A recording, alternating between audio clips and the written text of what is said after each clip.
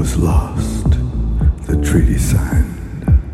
I was not caught, I crossed the line. I was not caught, though many tried. I live among you, well disguised. I had to leave my life behind. I dug some graves you'll never find. The story's told with facts and lies. I have a name, but never mind. Good evening and welcome to another episode of True Bobcast, live here in the lounge. We're back in Lounge A. The heat has subsided, the humidity is gone. Back here in the studio, on the line tonight, we have Mickey and the third member of Pocket Dial. Please welcome to the show, Isaac Wendell. Hey, yo. So, fellas, here we are at the end of Season 2 of True Detective. Last night's Omega Station, the hour-and-a-half finale, came out, and I gotta say, right off the top, I wasn't impressed. In fact, I felt angry after it aired, and I was just despondent for the rest of the evening. I felt as if it was a huge misfire. Last week on True Bobcast, I had mentioned that I had hoped that, the Crow Man was associated with some sort of mythical creature or some sort of, Yellow King reference, and there was none of that. It turns out that the kid from the movie set was some brother of some sister from this jewel heist years ago with Casper and a whole bunch of illegitimate father figures. Way too much subplots. Fellas, let's start with Isaac first. Actually, Isaac, when we first started Pocket Dial, we told you about True Detective and True Bobcast.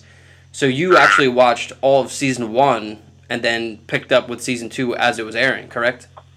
Yeah, I was really I started watching Season 2 off of both your recommendation, and I think it was in between Season 5 and 6, episodes 5 and 6. I was loving it, and I had to watch all of Season 1 that week because I just couldn't wait. And when you watched all of Season 1, how did you how did you feel when you were watching it? Like looking back at it now, it's been a year for Mickey and I. Binge watching Season 1 put me in a crazy place that week. That was a strange week. It makes you feel strange, right? It makes you feel like you're actually part of the show. Now, Season 2, Mick, you texted me last night after the finale. I didn't even... Usually we text each other immediately after. It was about 2 hours later. And you wrote to me... Yeah, I watched it the next day. You said to me, Mickey, you were like, did you see that? Obviously we both felt the same way. As the credits closed last night, what were your thoughts, Mickey? Yeah, I actually texted you that, so True Detective, that happened.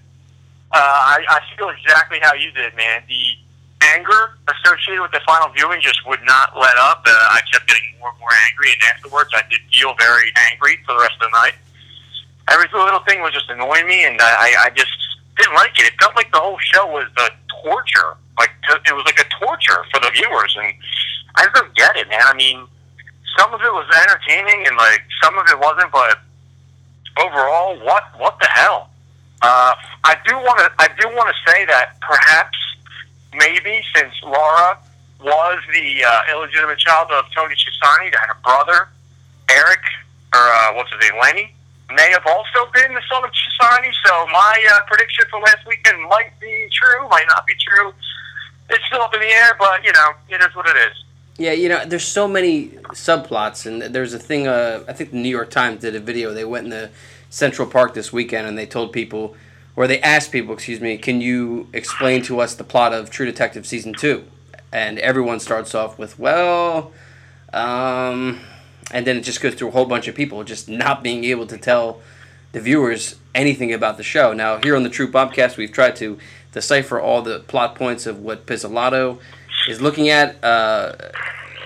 I feel as if maybe his answer in the final moments of Season 2, Episode 8, with, the Thelma and Louise-esque ending was an answer to all the critics last year saying that, there was no strong female character leads, and, it was just a male-dominated Woody Harrelson, Matthew McConaughey, event, like Dynasty. So, what started at the beginning of the episode?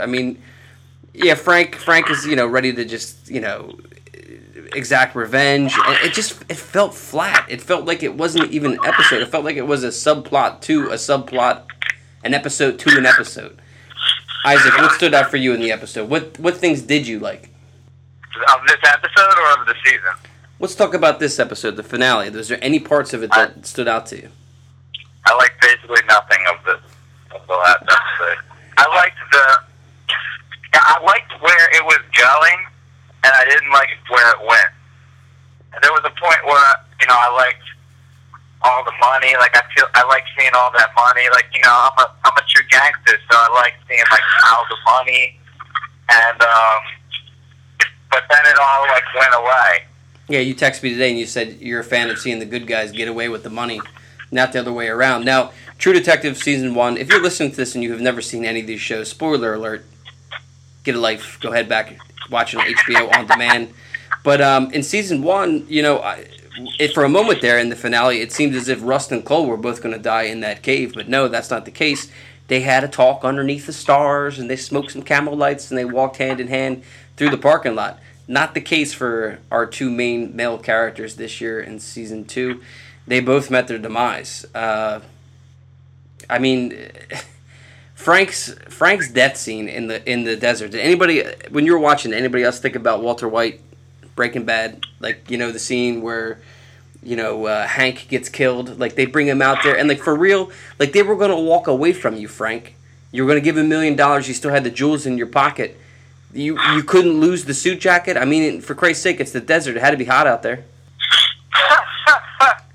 Man, yeah. You know what I mean? You bring up a good point. The thing is, it didn't remind me of Breaking Bad, but it just was a bunch of just fooling, man. It was just sloppy, man. Pizzolatto, you need Fukunawa back in your mix, bro. Yeah, you really do. And you need to get back to the mythical, like, monster. At the end of Season 1, Episode 8 begins with us from the POV of, our monster, our serial killer.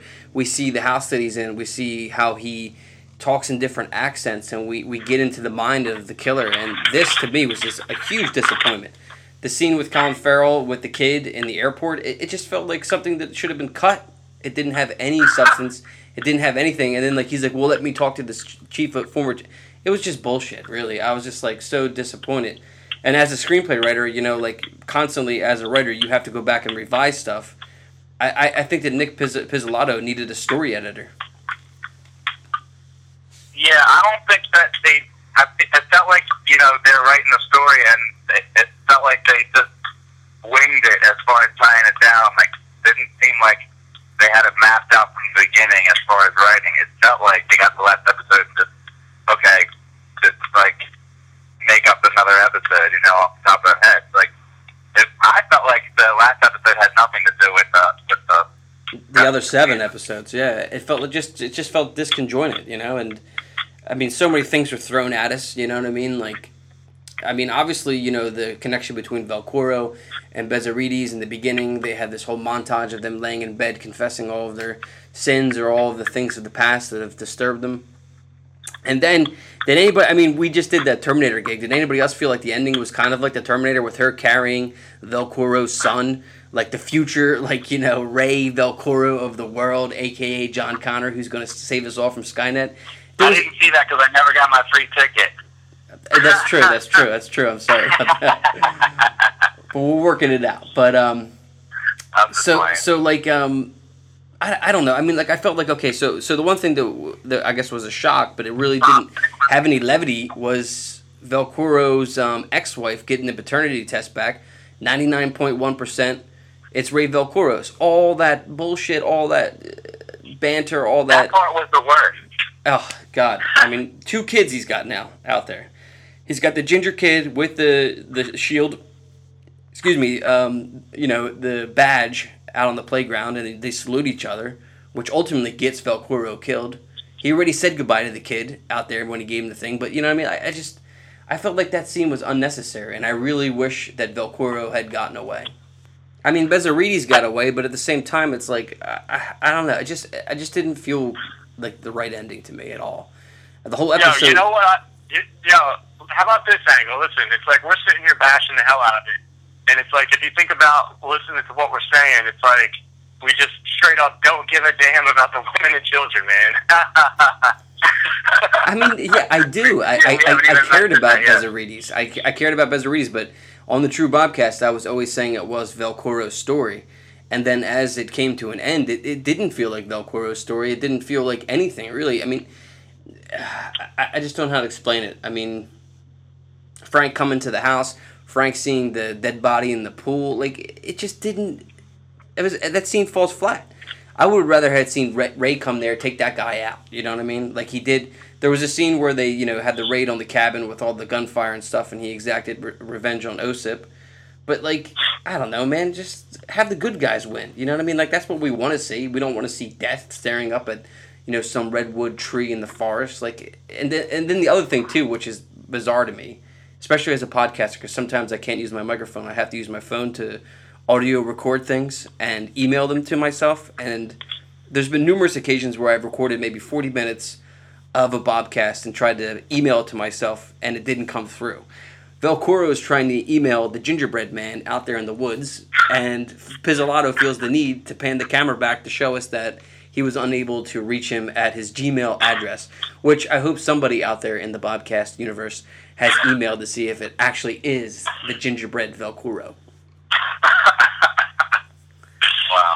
Yeah, some great content you're laying, man. And look, I gotta say also, I think the air date of summer for this show was way off the mark as well. I mean, this was a cold-blooded show, man. This is true LA noir. It's dark, it's gritty, it's heartless, it's cool, cold. Obviously not calm or collected. It's a mess, but it should have been all in the winter, man. Like, it might have been a little better. I hear what you're saying, yeah, like the dark, cold grittiness of it. Yeah, it's a good point. I mean, the tagline of the show was, "We get the world we deserve." So, I mean, ultimately, do you feel as if Velcoro and Frank got the world they deserved? That's what they were implying. Yeah, you're right. Like, but, they had to pay for what they did. And what's her name? She was innocent, so she got away. She didn't have to pay for anything bad that she did. She never did anything bad. No, she never did anything bad that we know of. I mean, she finally came to terms with, the man in the woods with the unicorn and stuff. So that is a good point, Isaac, here on the True. But yeah, for me, I mean, like, all day I've been reading, like, on Twitter and stuff, all the disappointments, some people say that, it's a cult hit that'll live on for years, but a lot of people say, obviously, all good press, bad press is good press, right? So people are still talking about it. I imagine Pizzolatto is crafting something for season 3. But, it just didn't, I mean, like, really, if you look at Woodrow, he never was true to himself.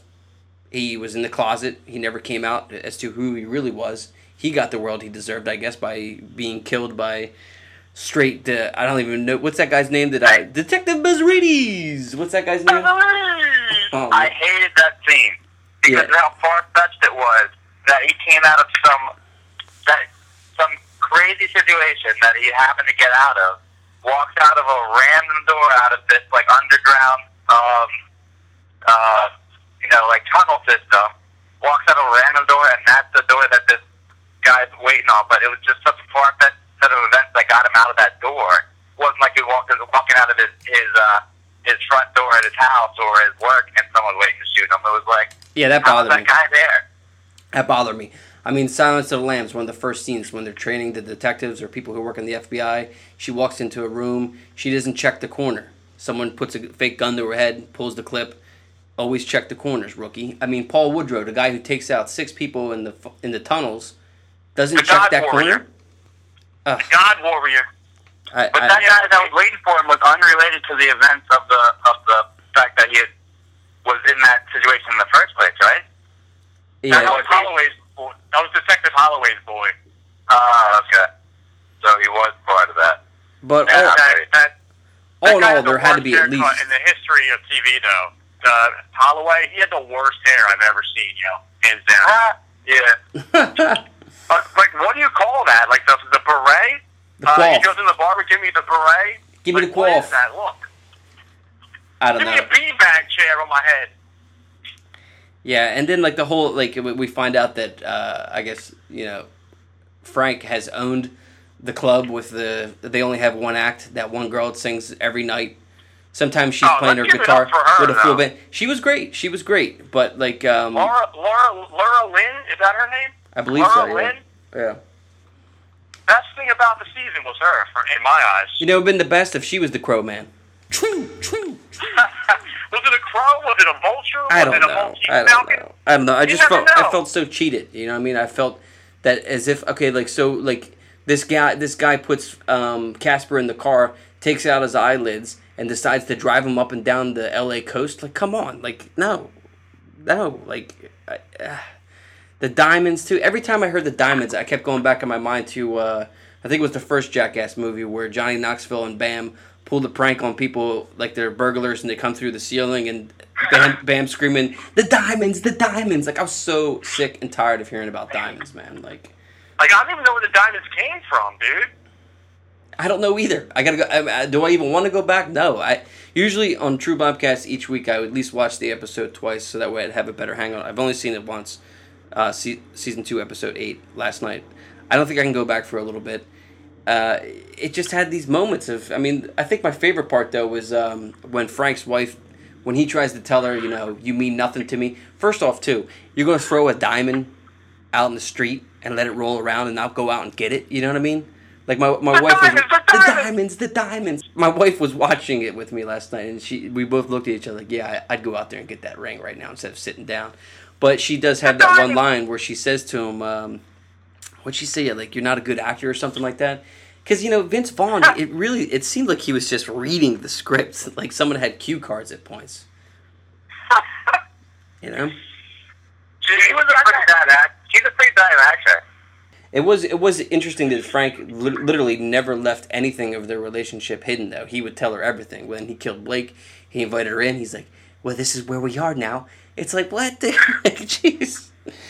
I don't know. Vince Vaughn, I love you, man. I love you, but like something there in the end, just I feel like you found your character and then you kind of dropped out towards the ending. It just, I don't know. It's a huge disappointment.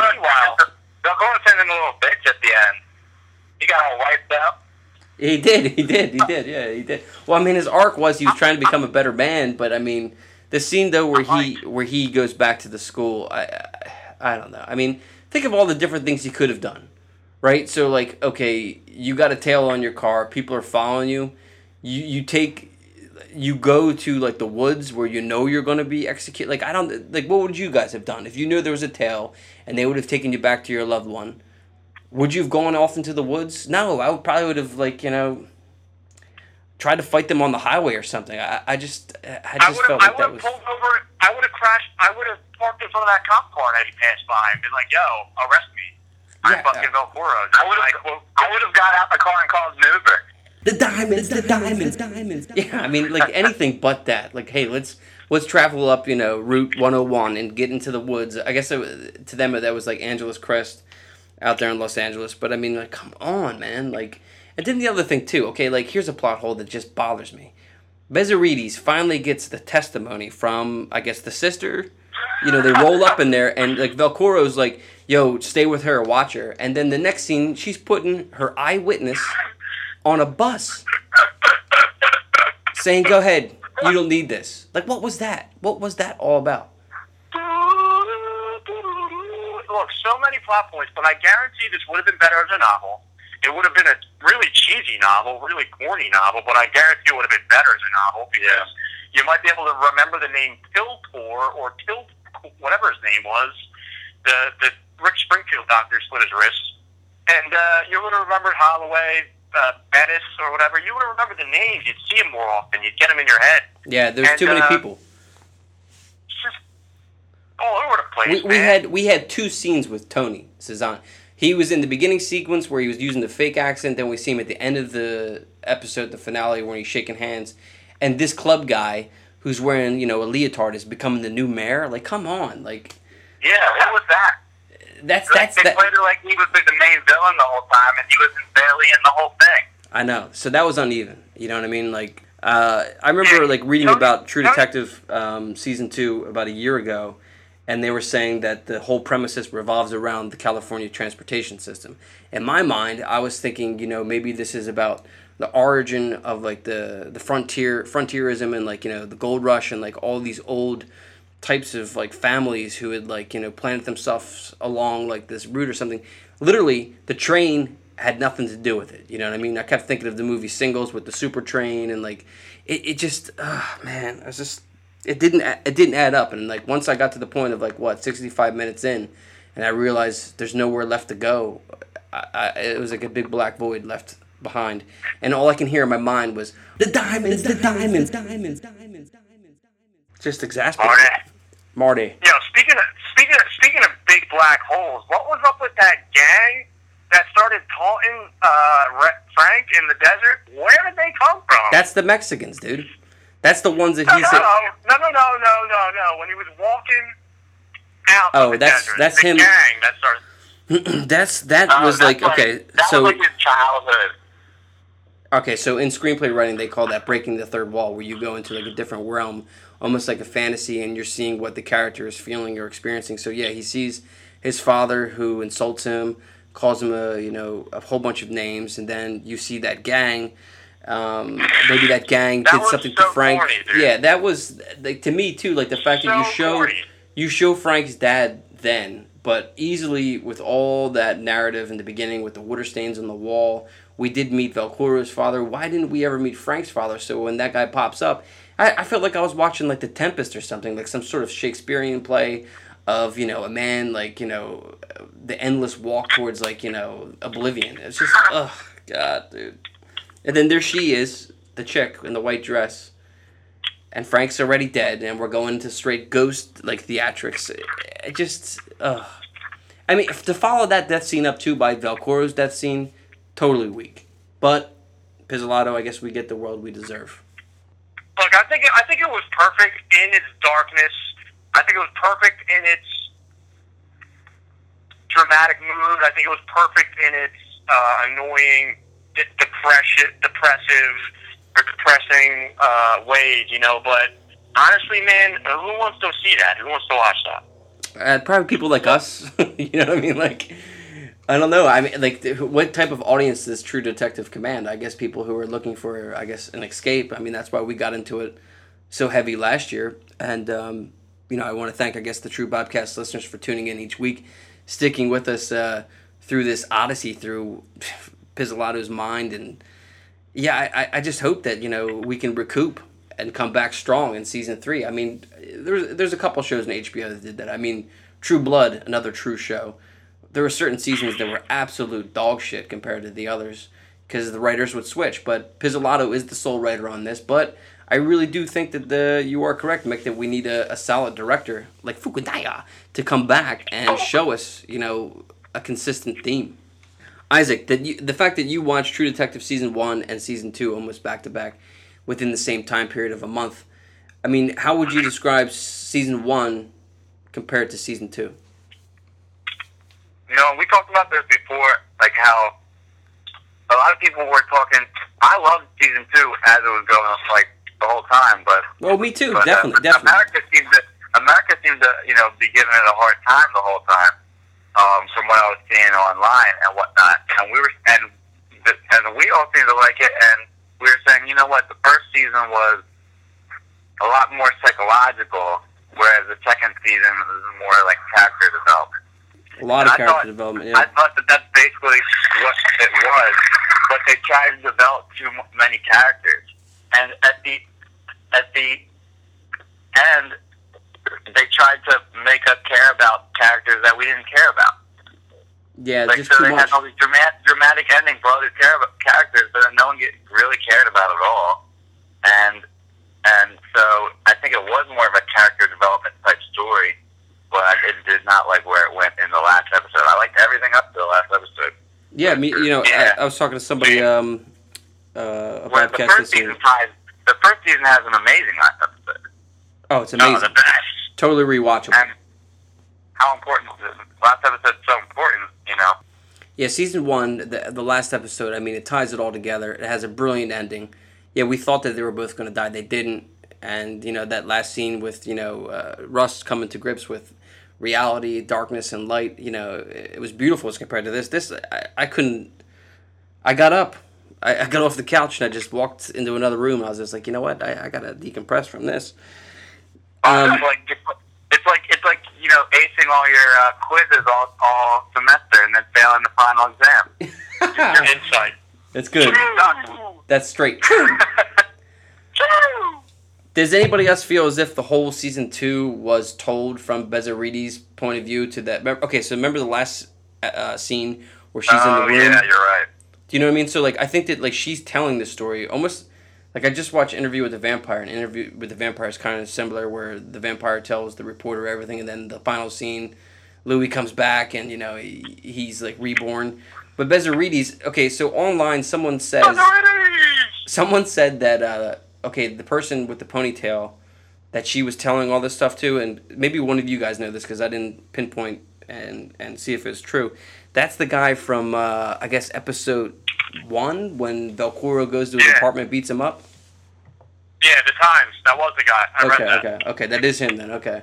So that makes sense, right? Yeah.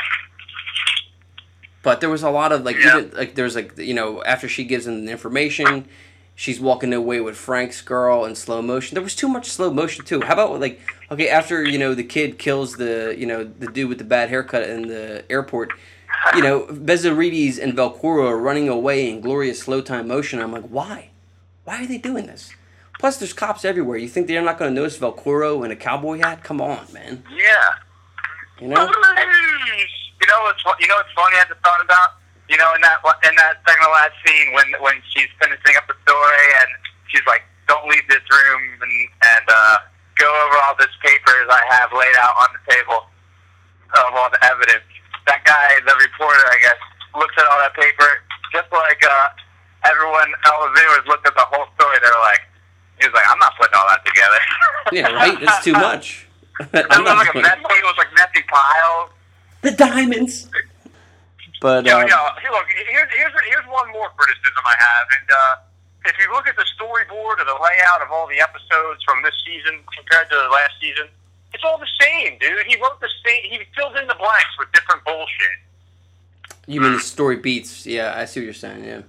Well, I mean? It's the same structure. Well, every single screenplay has. Television shows can be a little bit different, but most scripts have 3-act structures. You know what I mean? And yeah, I picked up on a little bit of that too. But at the same time, wouldn't you fill it in with beats that are better than the first season? You know what I mean? Make it more. You know what I mean? Make it dark. You know what I mean? How many times do we see that black invitation with the yellow mountains? And how many times in my mind am I thinking, oh my God, please make this something to do with a far outreaching crime syndicate of people who enjoy maybe sex orgies, maybe enjoy, having these ritualistic things. Tie it together, man. Make it conducive. Some people have said to me, well, that wouldn't be fun, Bob, because that's, season 1. I'm like, well, why not? We talked about on True Bobcast having, Marty call into the, you wouldn't even have to hear Marty's voice. Just somebody saying, oh, that was Detective Hart. Something just to give me some interest, man. Velcoro's story I really enjoyed, but I felt like it kept going to the same beats over and over again. The kid. And then Bezarides has his kid. That's double. You've rewritten the same scene essentially twice. No, that was, whose kid was that? Bezarides. I think Bezarides. That's Velcoro's second kid. Yeah, that's what I was saying with the Terminator reference. Right. In Terminator, Sarah Connor has intercourse with Kyle Reese. They father a child and conceive a child, and then he grows up to be the leader of the free world. Perhaps Bezarides' child is maybe a character later in the True Detective anthology canon. Before we wrap things up here on the final episode of True Bobcast, let's go with Mick, and then we'll go to Isaac. Mickey, final thoughts on this year's True Detective and predictions for season 3. Final thoughts are that it was impossible to live up to the first season. And like I've already been hinting at, I do think the second season was, just as perfect, but from a different angle. Unfortunately, no one liked that angle and suffered because of it. But, maybe I'll watch it again, maybe I won't. I kind of doubt it. had some fun. What the heck was the point of Woodruff's character? Like, what was up with this, dude? Like, why was it a big deal? Why'd that guy have to be like, you know, he was gay, right? Or whatever he said. Like, dude, like, who still thinks like that? And what would that mean to Velcoro? I just thought it was a waste of time. And, you know, blah, blah, blah. Overall, Laura Lynn was my favorite part about everything, and their songs are amazing. And if you're listening, girl, you should totally get down with Pocket Dial and put out some fresh bubble wrap pop. Isaac, Isaac, your thoughts? Hold on there. Sorry to be rude. Oh yeah, but, I'm sorry. Yeah, your predictions. Look, I'm going to go hard, and my predictions for season 3 are not renewed. You think they won't bring it back after all this social media attention and stuff like that? Of course they're going to bring it back. They may want to redevelop it quite a bit, but and give it a story editor. But I do believe that it will be back. I'm not ashamed to be wrong. You have been right here on the. True. Isaac, your final thoughts. I'll just say 2 things. The second season was like Alanis Morissette's second CD. First, Jagged Little Pill, The Masterpiece. Everyone wanted to like the second one. I think it had one good song, and then everyone forgot about it forever. So it was just like that second album for a band that just can't make it like the first one. And I don't know if you guys, I saw this one post online, and it said, True Detective Season 3, Woody Harrelson and Matthew McConaughey come back to find out what the hell happened in Season 2. Yes. Yeah, and I love it. That was funny. Yeah, a whole season developed towards just Marty and Rust sitting in a room drinking whiskey and having some beers.